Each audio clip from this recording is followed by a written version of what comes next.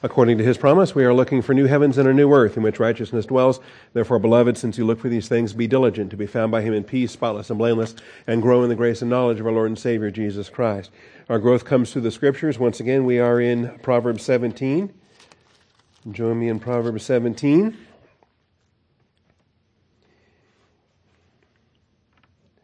Last week, I think we covered quite a bit. We started with verse 9 and then worked our way down. 9, 10, 11, 12. Almost got there. Almost got through 12.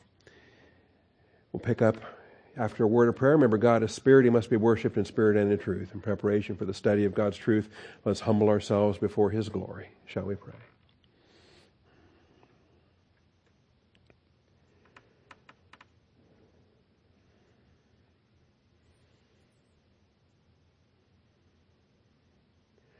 Most gracious Heavenly Father, we do thank you for your blessings. We come before you as your children, recipients of your grace provision, thankful for the blessings of the truth. As children of truth, Father, we have the Word of God to turn to and the Spirit of truth indwelling each one of us. Thank you, Father, for the blessing that we have now to stand before you, workmen needing not to be ashamed, rightly dividing the Word of truth. So bless our time of study, Father. Open our eyes, teach us and feed us. We thank you in Christ's name. Amen. All right, so there's so many things here in this chapter that are very practical in daily life, practical as we function in society in different ways, like the bribery in verse 8. It works every time, but we still shouldn't be doing it. The perversion of justice is an attack on the justice of God, and no believer should be a part of that. So that even though it works, and even though the world does it all the time, we do not engage in the world's activities for the world's reasons. That we glorify the Lord in all that we do, because this is what his word would call for us to do. Likewise, we keep our lips shut. In verse 9, when it says, he who conceals a transgression seeks love. And that's the love that chooses to stay silent on certain matters rather than just be a gossip and a slanderer spreading things all around. Because he who repeats a matter separates intimate friends. And I coined an expression as we talked about friendship death, the idea that separation is the concept that underlies all categories of death. That when your soul is separated from your body, you experience physical death. That when your human spirit is separated from God's spirit, that you have spiritual death or operational death for a carnal believer.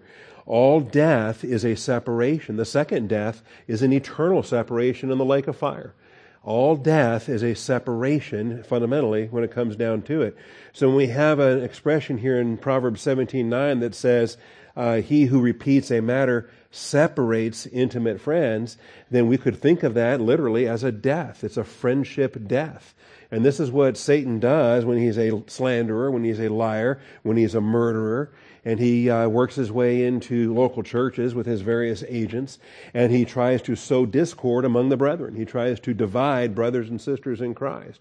And as he's doing so, he's creating friendship death in the midst of those that should have love for one another. And that's why it's the number one sin. And when God takes 6 and 7 sins that are an abomination to him, that seventh and pinnacle one is one who spreads strife among brothers. That is the ultimate of sins that causes God's wrath. We went past that to verse 10. A rebuke goes deeper into one who has understanding than 100 blows into a fool. And the recognition there that if you're humble to the Word of God, a single rebuke can work wonders. Whereas if you're arrogant against the Word of God, all the preaching in the world isn't going to do anything. In fact, even the number of blows isn't going to do anything because you're so hard-hearted and resistant to that kind of instruction. I guess I should get the slideshow caught up to where we are, because we looked at that and we looked at that.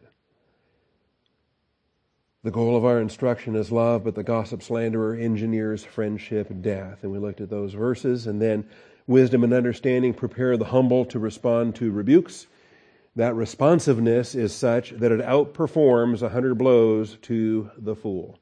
It outperforms 100 blows. And this is the contrast. And it's a better than contrast. It's a more than contrast, which is common. It's used in various ways in the book of Proverbs. In fact, we'll have one this morning when we talk about it's better to be face to face with the angry she-bear than to be face to face with a fool and his folly.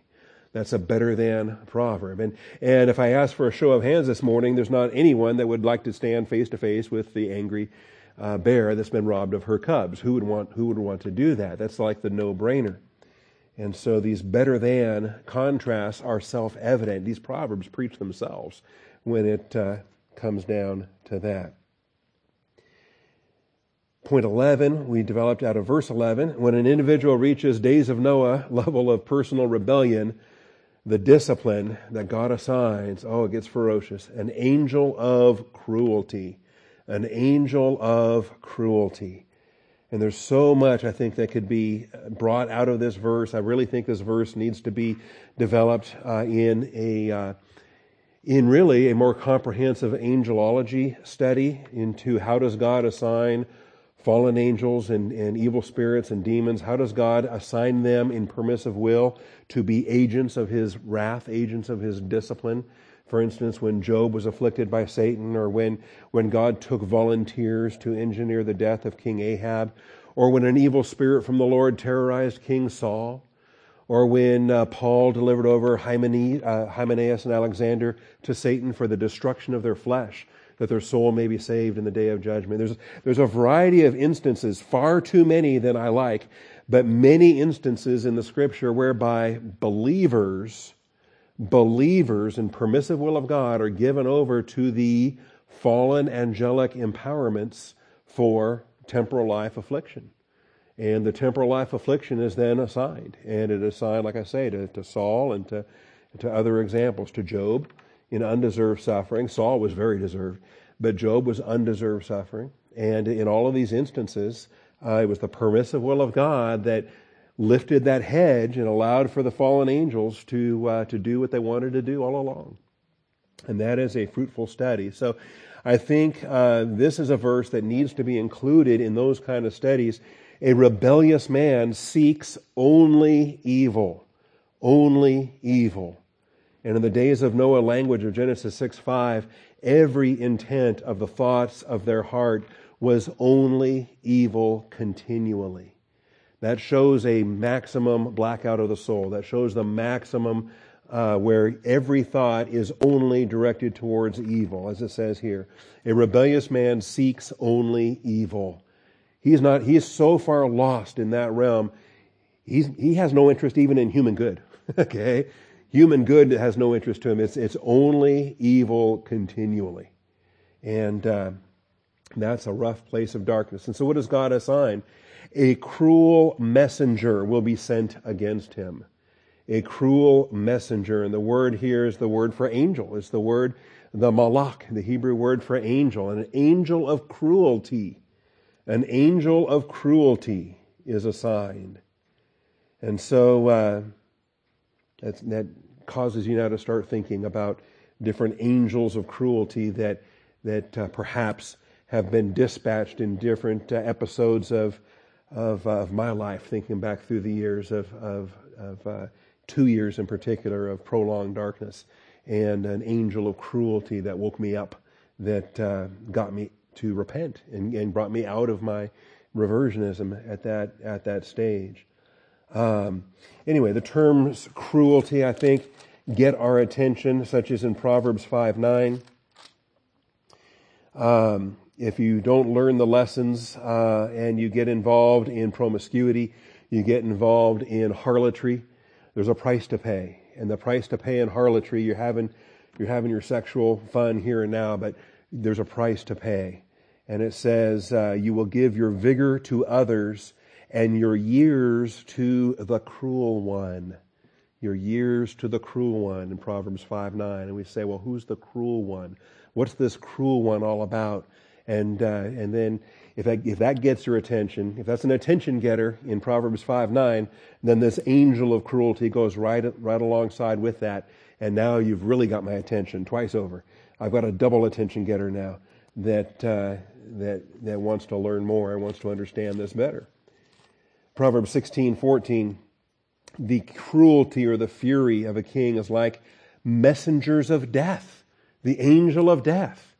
And now we get, these days you get, cartoon figures of the Grim Reaper or whatever. You get this, they make it cartoonish. They make it as if it's something silly or something, no. This is, again, Malach, angel, messenger of death. And issues there. And obviously we know about Paul. Paul received a thorn in the flesh. And what was that? It was an angel of Satan that was sent to torment him, to keep him from exalting himself. And so there's another illustration of a born-again believer. I think like Job, nothing he did to deserve it, but in undeserved suffering to keep him from exalting himself based upon the glories he witnessed in the third heaven. That angelos, that angel of Satan, was sent to torment him. All right. Moving on then. A better than proverb. A better than proverb. A better than proverb demonstrates what is preferable to the folly of fools.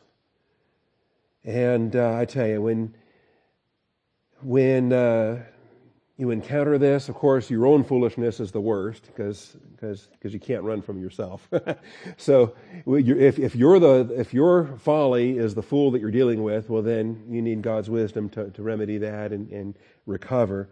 But then you've got other fools and in proximity, and you ask yourself, why am I in this proximity? And if you have the opportunity to separate, you can. But if it's your local church and you're surrounded by a bunch of fools here, well, now you can't just run from that. You've got to minister. You've got to serve. You've got to come alongside. And it might be a biological family. It might be a workplace. It might be a temporal life circumstance that for which this is where the Lord has placed you. And so running away from these fools would actually be running away from God's work assignment if He's put you in this position to be the voice of wisdom in your community. And so we accept that, we acknowledge that, we thank God for that, but then we at the same time say, this isn't fun. I would rather be standing face to face with the mama bear that lost her cubs, and for her to think that it's my fault for taking her cubs. I would much rather have the angry bear coming at me than these fools I got to deal with, right? That's what the proverb is saying. And it is a better than Proverbs. And we get, I think, there's a passage in Samuel where King, the Philistine says, do I lack madmen that you brought this one to act the madman in my presence? Right? I laugh every time I read that passage because that's the exasperated voice of a king, the Philistine king or chieftain. And he has no shortage of fools, madmen. Do I lack madmen? What he's saying is, I got plenty of madmen. I don't need to add one more to my staff. Okay? Because David was drooling all over his beard. He was acting like a blithering idiot, and that was his mechanism, his escape mechanism to not get killed in that. Anyway, we're familiar with that episode as well. The angry bear. The angry bear is a well-known figure and well-known biblically, well-known culturally, well-known even in modern times to this day. It's proverbial, as it were. That's why these proverbs are so timeless. But 2 Samuel 17, just a handful of passages here. Some of my favorite bear stories in the Bible. 2 Samuel 17 and verse 8.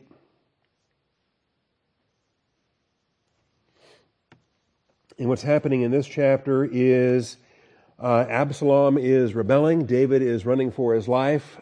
He's lost the throne. It's part of his divine discipline consequences that he's dealing with his entire life for the Bathsheba episode. And to make matters worse, not only has Absalom taken the throne, but he's got Ahithophel advising him. And the advice of Ahithophel is like, there's nothing better in the world. And so, when you get this, you notice at the end of chapter 16, it says, the advice of Ahithophel, which he gave in those days, and this is just an ugly, ugly chapter. I mean, the raping of these women and the abusing of the harem, his father's concubines there on the roof in full public view of all Israel. This is just, it's hard to read these things. But the advice of Ahithophel, which he gave in those days, was as if one inquired of the word of God. You know, it's like going to the burning bush and asking God what he thought. Going to Ahithophel and asking what Ahithophel thought was considered comparable. It was as if you were inquiring of God. So was all the advice of Ahithophel regarded by both David and Absalom. So the fact that Ahithophel is advising this rebellion, what chance does David have? And so Ahithophel said to Absalom, please let me choose 12,000 men that I may arise and pursue David tonight. That was good advice. I could have finished it off right then and there. I will come upon him while he's weary and exhausted and terrify him so that all the people who are with him will flee. Then I will strike down the king alone.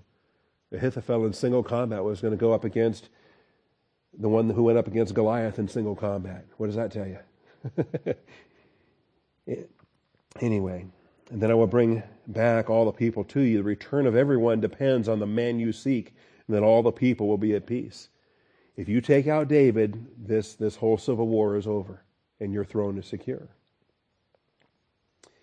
So the plan pleased Absalom and all the elders of Israel. Then Absalom said, now call Hushai the Archite also, and let us hear what he has to say. That's the mistake. And this is where the Spirit of God is rescuing David. Because the Spirit of God is actually allowing Hushai to be the bad counselor, to be the wrong advice. Tactically, it's wrong. But God uses it to save David's life. And so what sparked this? What instigated this? Whatever popped that idea in Absalom's head that said, okay, I've got Ahithophel's advice. Let's get a second opinion now from somebody else. Why does Absalom think that he can pick and choose between those two counselors when the advice of Ahithophel all by himself is like inquiring of the Lord? Why would you inquire of the Lord and then get a second opinion? Okay. Well, thankfully. So this spirit, this idea popped into Absalom's head and he goes with it. Where do these ideas come from? So he gets this idea and says, okay, hey, let's ask Hushai. So Hushai came to him and Absalom said to him, here's what Ahithophel told me.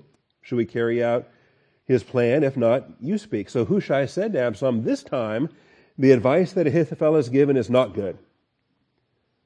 So he admits, he says, normally, yeah, he's got all the answers. Normally I'd go with whatever he tells you, just not this time. Moreover, Hushai said, you know your father and his men, that they are mighty men and that they are fierce, like a bear robbed of her cubs in the field. Now there's our metaphor. That's our expression. But I think the illustration now that is vivid and it's hitting Absalom right where he's most vulnerable, right where he's most insecure, right where he's most fearful. Because whatever that is in the back of his mind that's causing him to doubt Ahithophel, there's something there that's an insecurity that he's dealing with. And Hushai's poking it real hard. And if you think about it, how would you like to be David's son? How would you like to be the son of the man that killed Goliath? And the son of the man that's the like God's own heart, the son, the great king, the great, you talk about filling shoes, you talk about measuring up. And when David was a boy, he killed lions, he killed bears, he was shepherding his father's flock. Absalom had a very different childhood. Absalom grew up in a palace. Absalom grew up, his mother was one of a harem. He had siblings and half-siblings. Absalom did not have the childhood that David had. He didn't have and he didn't have the military engagements that his father had. All right. And so there's some kind of an insecurity. And when Hushai tells him here, David and his men are mighty men of valor. David and his men are like, Rambo times 10. They're amazing warriors. Fierce like a bear robbed of her cubs in the field. And your father's an expert in warfare, will not spend the night with the people. Ahithophel's never going to get his one-on-one combat that he thinks he's going to get. Behold, he has now hidden himself in one of the caves or in another place. Remember, he did that back in Saul's era.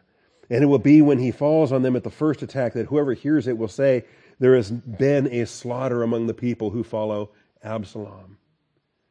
So that you're going to lose the public relations war, and it's just the people are going to turn against you. And even the one who is valiant, whose heart is like the heart of a lion, will completely lose heart. For all Israel knows that your father is a mighty man, and those who are with him are valiant men. So I counsel, and here's his conflicting advice, that all Israel be surely gathered together from Dan even to Beersheba as the sand that is by the sea in abundance, so that you will personally go into the battle. Now here's another way that temptation starts to tweak the ego. Why should Ahithophel get the glory in the single combat? You get to go out there. You get to go out there, Absalom, and you get to have the personal glory. Personally go into battle. And we shall come to him in one of the places where he can be found, and we will fall on him as the dew falls on the ground.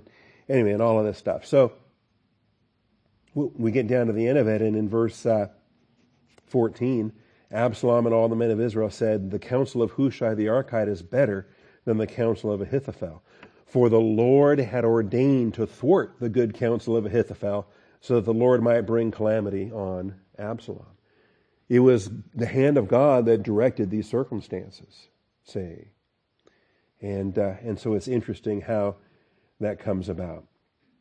Meanwhile, Hushai is able to get word through to Zadok and Abiathar, and he's part of the network of informants that gets news back to David.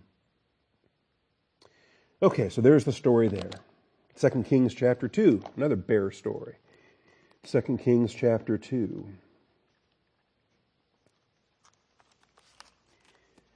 This one's my favorite.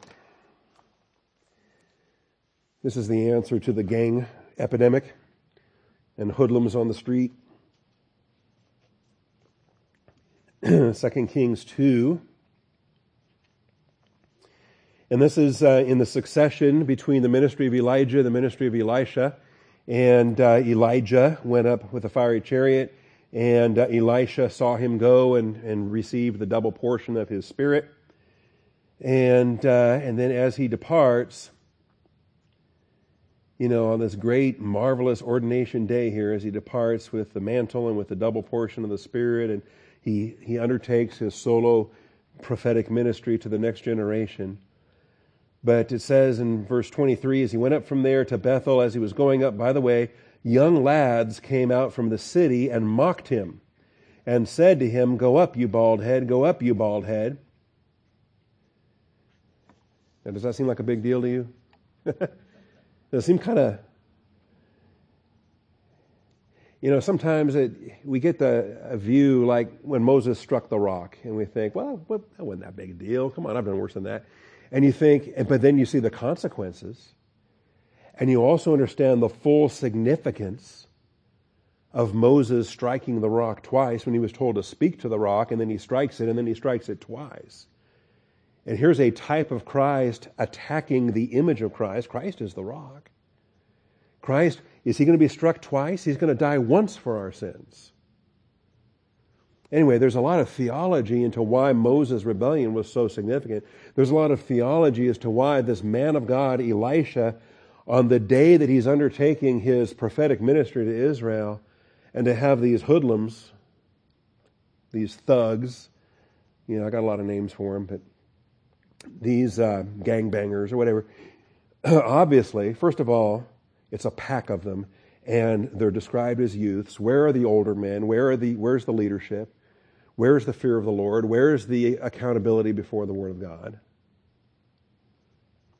as is so often the case. There's no father in the picture. The absentee father means these gangbangers are just running, becoming an uncontrolled force unto themselves. And they're mocking the man of God. Go up, you bald head. Go up, you bald head. So, no, don't mock your elders. Reverence your elders. So when he looked behind him and saw them, he cursed them in the name of the Lord. This is not just a temper tantrum where a man says a swear word. Okay? We use the word curse as if, I cursed, which means I uttered a profanity. And cursing is more than just profanity or vulgar language. And in particular, because with the same tongue we bless, with the same tongue we curse, and to utter, for a man of God to utter an imprecation, an imprecatory prayer, in the name of the Lord. God's the one who blesses, God's the one who curses. He cursed them in the name of the Lord. Then 2 female bears came out of the woods and tore up 42 lads of their number. I think there's also a principle of self-defense at this point. What do you do? I mean, what are these 42 lads doing? What kind of a gang is this that's roaming around and harassing people as they're traveling on the road?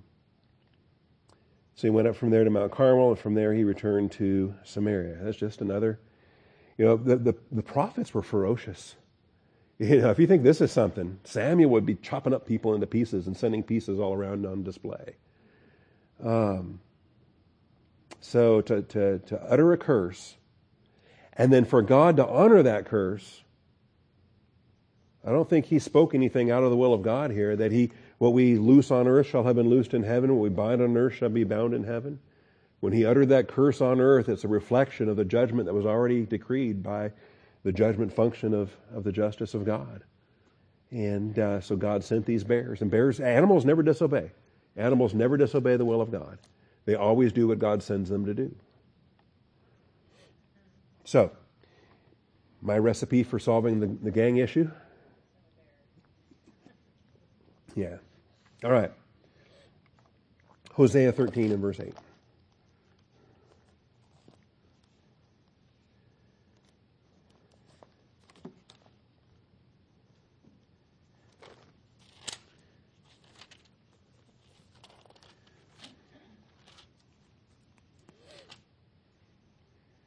And, of course, Hosea, this is the book of a faithless wife. And Israel was the faithless wife. And they had defied Yahweh. They had defied the Lord. Even though he was their God, he was their covenant husband, that he had been so faithful to them, Israel had played the harlot. Israel had committed adultery against the Lord with every false god under the sun. And so God assigns his prophet Hosea to marry Gomer, to marry a prostitute, and then to take her back after she's faithless to him. And he has to give names to these children that he doesn't even think are his children, but he gives names to these children. And he's, you talk about a humble prophet that serves God in this capacity. What a ministry. And so now we have a chapter here where Ephraim is the northern kingdom of Israel is being rebuked. And judgment is coming. The whole chapter is centering on this.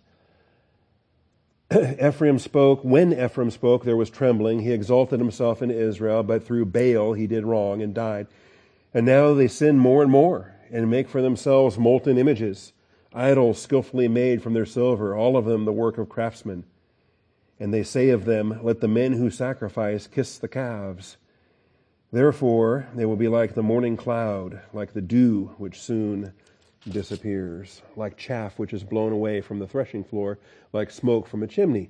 Yet I have been the Lord, your God, since the land of Egypt, and you are not to know any God except me. There is no Savior besides me. Remember that? I brought you through the Red Sea. I gave you 10 commandments. What was commandment number 1? Commandment number 2. You shall have no other gods before me. You shall not make idols and worship them. And here they are making these traveling calf idols and these things they can carry around and kiss and all of that. I cared for you in the wilderness, in the land of drought.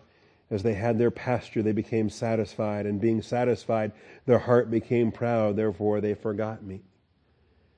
They actually had a better experience in the wilderness because they needed manna every morning. They needed water. They needed guidance and direction.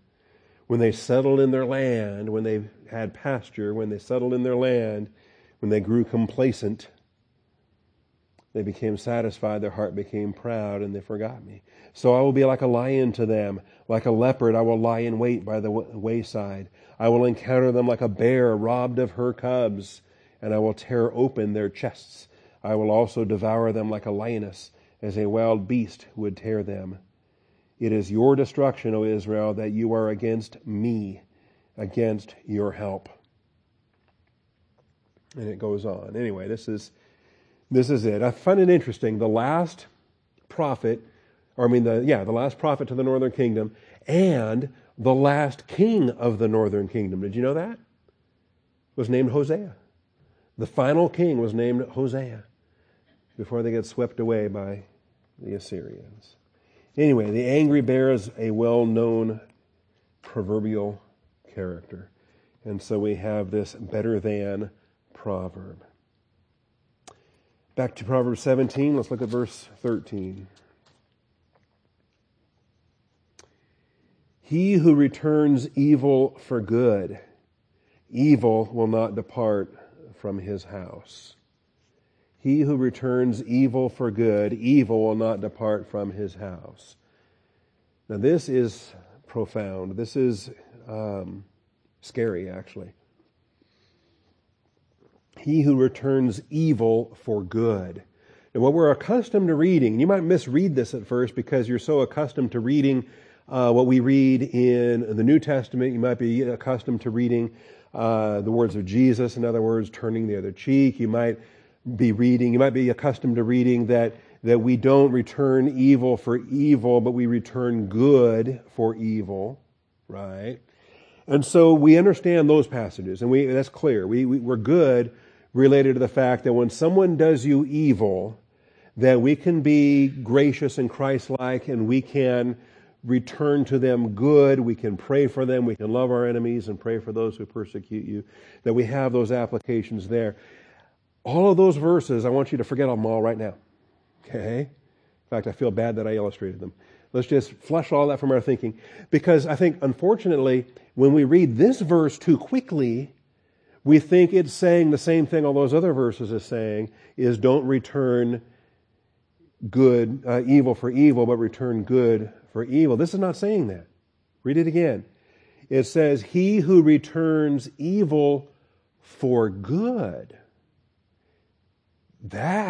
Oh my. That's different. That's something else. That means somebody blessed you. Somebody did something good for you. Somebody served you in goodness and in blessing. And then you, in return for that goodness, you hit them back with evil. You hit them back with evil. Okay? And so you see the difference? I mean, it's huge. It's like night and day. Someone blessed you, and now you're going to return evil to them. Why would you do such a thing? Who does that? Well, sinners, yeah. We all do. It's remarkable because think about in common grace all of God's goodness that comes to even the unbeliever. Think about in common grace all of God's goodness, and yet do they know Him, but do they honor Him as God? No. Instead, they substitute the creature for the Creator. Their foolish heart is darkened. When even goodness comes and they return evil, there is judgment that follows, and that judgment is more than personal judgment. This is such a serious transgression, and we're going to see multiple scriptures that bear this out. Evil will not depart from his house. Consequences to wives and children and family and descendants. We had the illustration with David a little bit ago, and think about the ongoing consequences for years that affected David and his house. His harem was abused. His children were victimized. In fact, one brother raped one sister, half-sister, in that. And there was murder, and there was just horrible things as a part of God's judgment upon a house, upon by association then the discipline that reaches those under the authority of that circumstance. So I'm going to talk about this. I think this is significant. Israel's first two kings illustrated what Israel's third king wrote in Proverbs 17:13. And this is kind of neat to see this. Solomon is Israel's third king. Solomon's the author of Proverbs 17:13. And what he's writing here is the story of David and Saul. The story of the two kings before him in returning evil for good. Because David had done good to Saul, nothing but good for Saul. And Saul returned evil to David again and again and again. And so it's spoken of in 1 Samuel 24. It's written about here as a principle of wisdom in Proverbs 17:13. So again, he who returns evil for good, that's Saul. Saul returned evil for David's good. And what was the consequence for the house of Saul? What happened to the house of Saul? Well, the house of Saul was removed. And in fact, even the good son, Jonathan, suffered. He died the day that his father died at the end of the house of Saul. Okay? So Israel's first two kings illustrated what Israel's third king wrote about in Proverbs 17:13. Evil will not depart from his house. And I think the rescue of Mephibosheth was also noteworthy. That David got Mephibosheth out of that house and adopted him, brought him into his own house, sat him at his own table. Because evil would not part from the house of Saul. All right, so 1 Samuel 24. Got a lot of life of David this morning. That's kind of fun.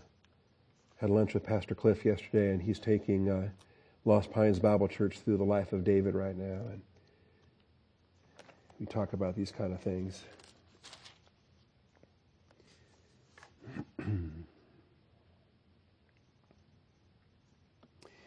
And so much you can teach out of this chapter here. This is where David's hiding in a cave, and which, try to capture David somewhere when he's on the run. Good luck with that.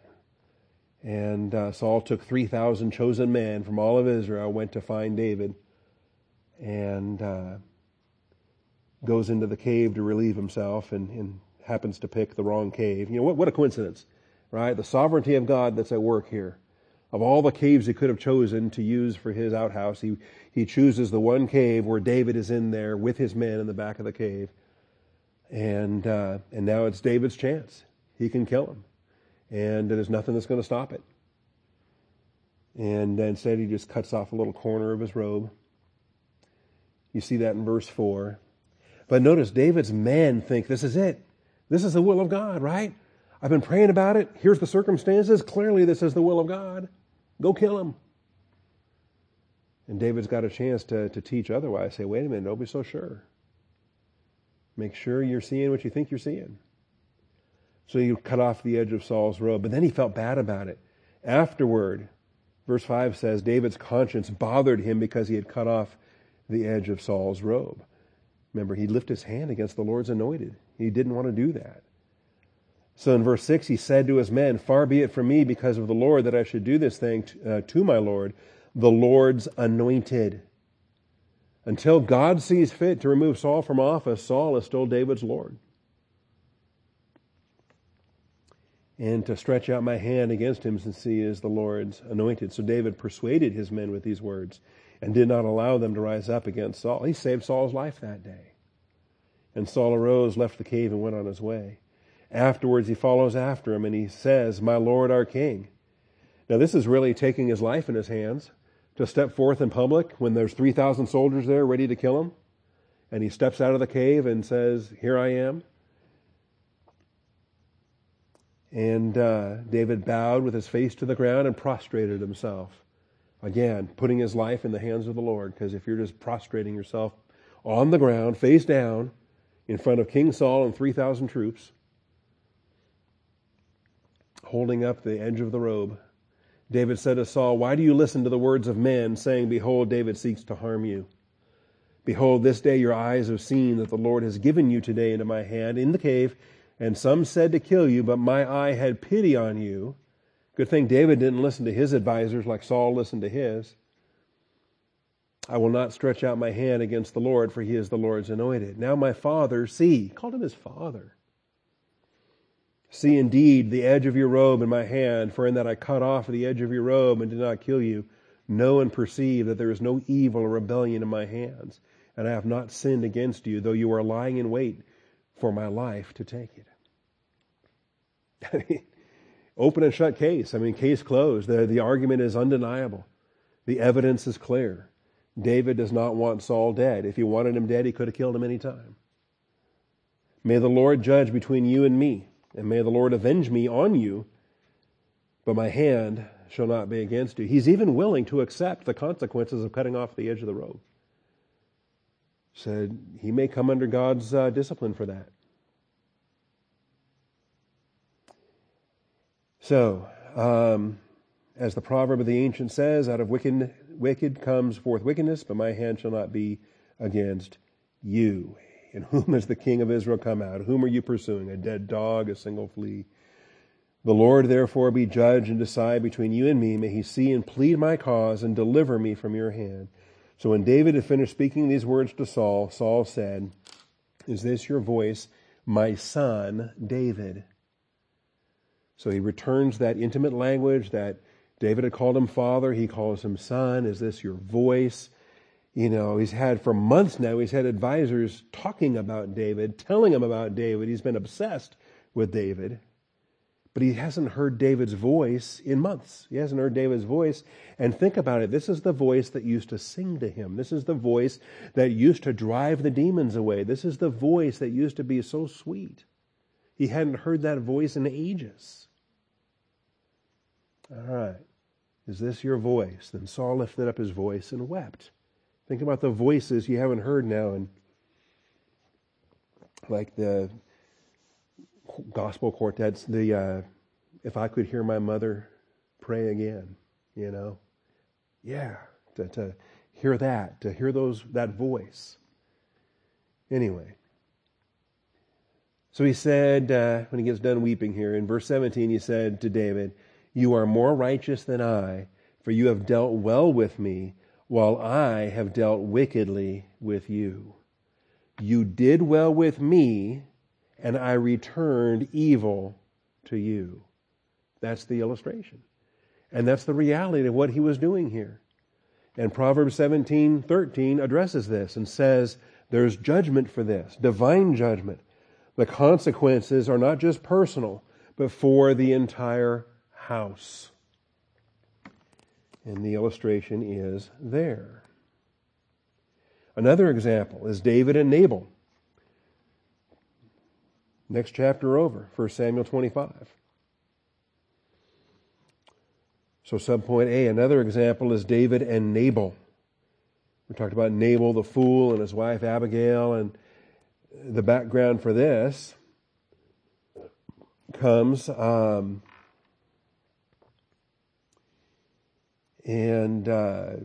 what happens here is, starting in verse 2, there's a man there in Maon whose business was in Carmel, and the man was very rich. He had 3,000 sheep and 1,000 goats.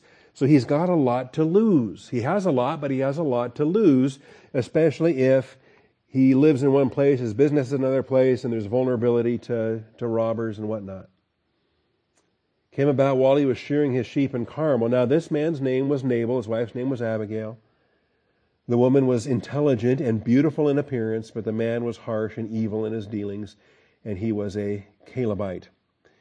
That David heard in the wilderness that Nabal was shearing his sheep. So David sent 10 young men, and David said to the young men, "Go up to Carmel, visit Nabal, and greet him in my name." And thus you shall say, have long life, peace be to you, and peace be to your house, and peace be to all that you have.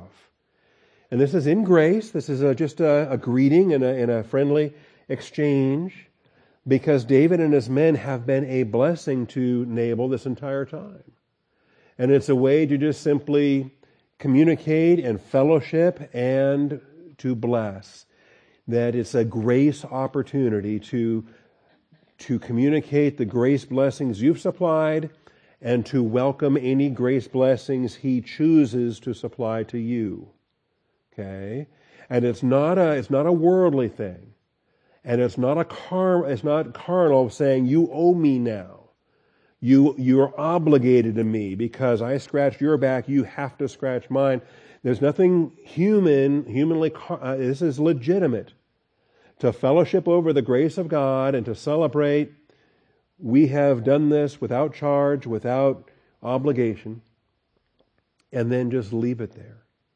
It affords Him the opportunity to return grace. Does that make sense? Not an obligation, not a have to.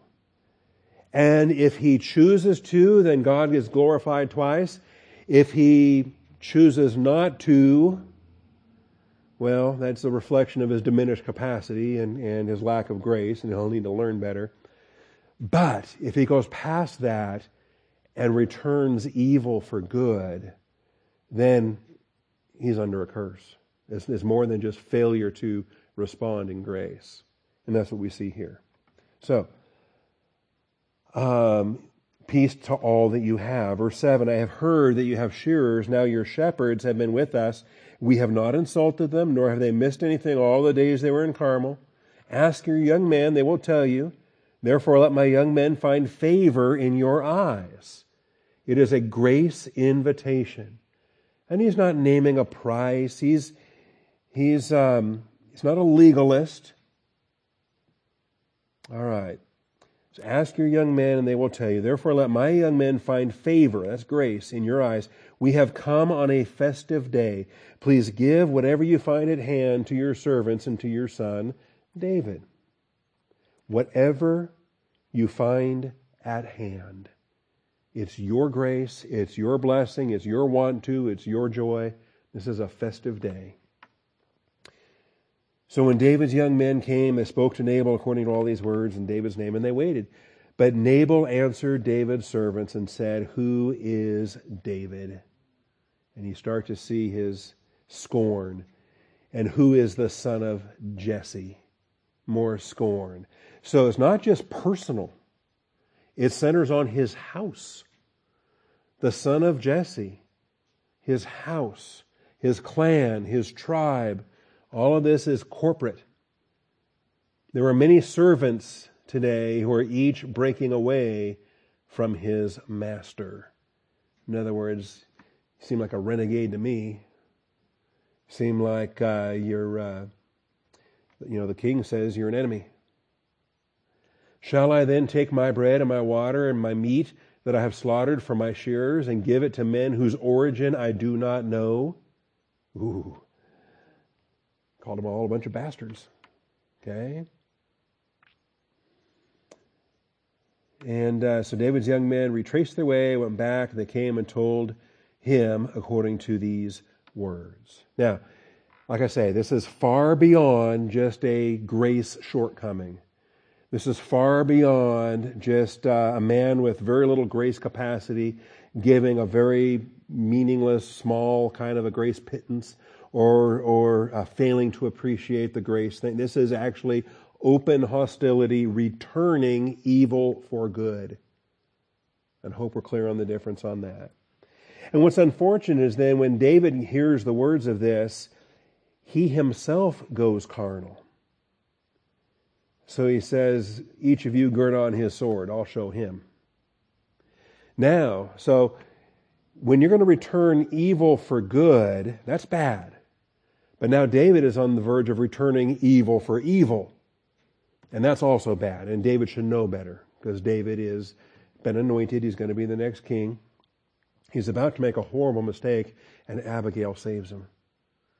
Notice Abigail saves him. Abigail doesn't save Nabal in this chapter. All right. So David said to his men, each of you gird on his sword. So each man girded on his sword, and David girded his sword. About 400 men went up behind David, while 200 stayed with the baggage. But one of the young men told Abigail, now here's somebody with sense. Here's somebody who knows, because he knows Nabal, he knows Abigail, he also knows what the servants of David have been like. Behold, David sent messengers from the wilderness to greet our master, and he scorned them. Yet the men were very good to us. We were not insulted, nor did we miss anything as long as we went about with them while we were in the fields. These shepherds were fine. They were happy to have David's men out there roaming the hills. They felt safe. They felt blessed. They felt they felt more confident having those guys out there. Made their job easier. How many bandits did they encounter? How many lions and bears did they encounter? I think David's men took care of all that stuff. They were a wall to us, both by night and by day. All the time we were with them tending the sheep. Now therefore know and consider what you should do, for evil is plotted against our master and against all his household. He is such a worthless man, such a Belial, that no one can speak to him. And we know how the rest of this chapter goes. She comes with grace. She comes with a gift. And this is not bribery. This is not the world's, you scratch my back, I'll scratch yours kind. This is not carnal payback. This is just grace on her part. 200 loaves of bread, 2 jugs of wine, 5 sheep already prepared, 5 measures of roasted grain, 100 clusters of raisins, 200 cakes of figs, loaded them on donkeys. Said to her young men, go on before me. Behold, I am coming after you. And so there's stages for this. The gifts are going to arrive first, and then she's going to arrive with doctrine, with fellowship. And she did not tell her husband Nabal. And so they come face to face, and David says in verse 21, let's see, so it came about as she was riding on her donkey and coming down by the hidden part of the mountain, that behold, David and his men were coming down towards her, so she met them. And David said, surely in vain I have guarded all that this man has in the wilderness. Now you see, we know he's carnal. We know he's carnal because he got angry and said, grab your swords. We know he's still carnal because now he's starting to think about what he's earned and deserved and what his payback should have been. He's totally lost all grace capacity when he says, surely in vain I've guarded all this man has in the wilderness. If you look back over something that you were doing in grace and you think it was a waste of time, no. You were functioning in grace. That's not a waste of time. That's never a waste of time. In vain I've guarded all this man has, so that nothing was missed of all that belonged to him, and he has returned me evil for good. That's the expression. That's what Proverbs 17:13 is talking about. May God do so to the enemies of David and more also. Notice how angry he is. This carnal language is ugly as sin. May God do so to the enemies of David. Wait a minute. What about the enemies of God? And more also, if by morning I leave as much as one male of any who belongs to him. What a vow. What an angry thing. What a horrible, tragic thing to say. When Abigail saw David, she hurried and dismounted from her donkey, fell on her face before David, bowed herself to the ground. Boy, that sounds familiar. Didn't we just read that a chapter ago? Isn't that the laying prostrate before David? You think that's a wake-up call? Because just in the last chapter, he was lying prostrate before Saul. She fell at his feet and said, on me alone, my Lord, be the blame. She's willing to become a substitute, a kinsman redeemer. She's welcoming David to impute Nabal's guilt to her account. Let me tell you, when she talks doctrine like this, when she fellowships in the content of Bible doctrine, when she conveys to David the language of a kinsman redeemer, it works. Oh, it works. That sparks everything that needs to spark in David's soul for his repentance. On me alone, my Lord, be the blame. Please let your maidservant speak to you and listen to the words of your maidservant. Please do not let my Lord pay attention to this worthless man, Nabal. For as his name is, so is he. Nabal is his name, and folly is with him. But I, your maidservant, did not see the young man of my Lord whom you sent. Had she been aware of it, grace would have been the celebration. This festive day would have been for the glory of Yahweh Elohim. Now therefore, my Lord, as the Lord lives, as your soul lives. He's the living God, is he not? And David has spiritual life. As the Lord lives and as your soul lives, since the Lord has restrained you from shedding blood. I mean, she knows she's already been victorious. She's not even done with her speech yet, but she knows that he's going to listen. She knows this is bearing fruit. And that the Lord has not, and she's not claiming credit either.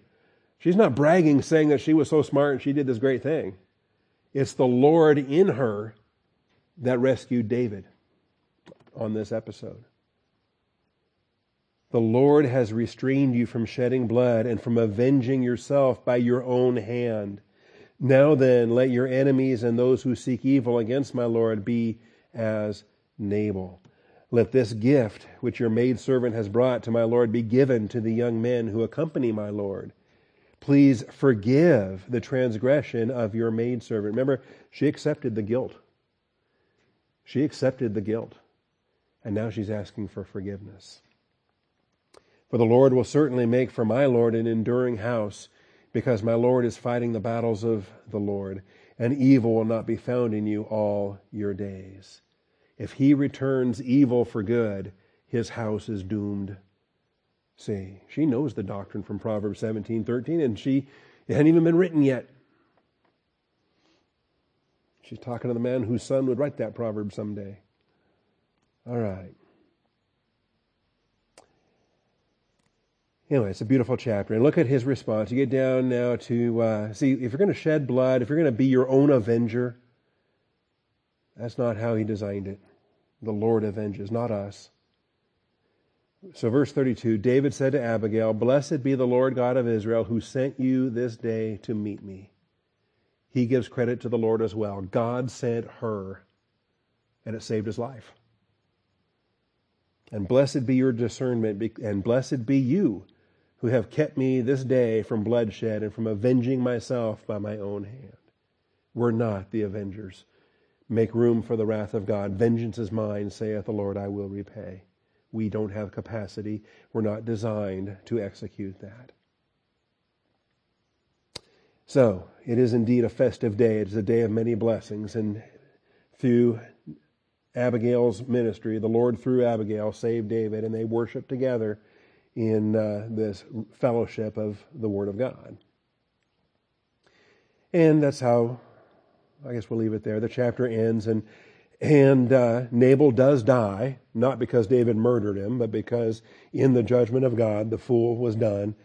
And so David is going to marry Abigail.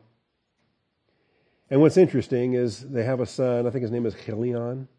Not named in this chapter, but when you get to the begat chapters of Chronicles, you can learn. Of all the sons that caused trouble, in Chilion was not one of them. The best thing we can say about Abigail's son that she had from David is that he never caused trouble in David's days. We never see him again, actually, anywhere else in the Bible. Okay, I'm out of time. It took longer than I thought we would take to read the Samuel story or the Saul story and the Nabal story. There are more Davidic examples. They are recorded repeatedly in the Psalms. And I do want to take the time next week to work at those. Psalm 35, Psalm 38, Psalm 55, Psalm 109. Because not only do we see that returning evil for good is horrendous, we see that the judgment of God comes to the household. It comes to the extended families, the extended dependence of spiritual leadership that should know better. And so that gets our attention when we consider the application that's made on the part of husbands and the consequences their wives might face, parents and the consequences their children might face, pastors and the consequences their congregations might face, in all of the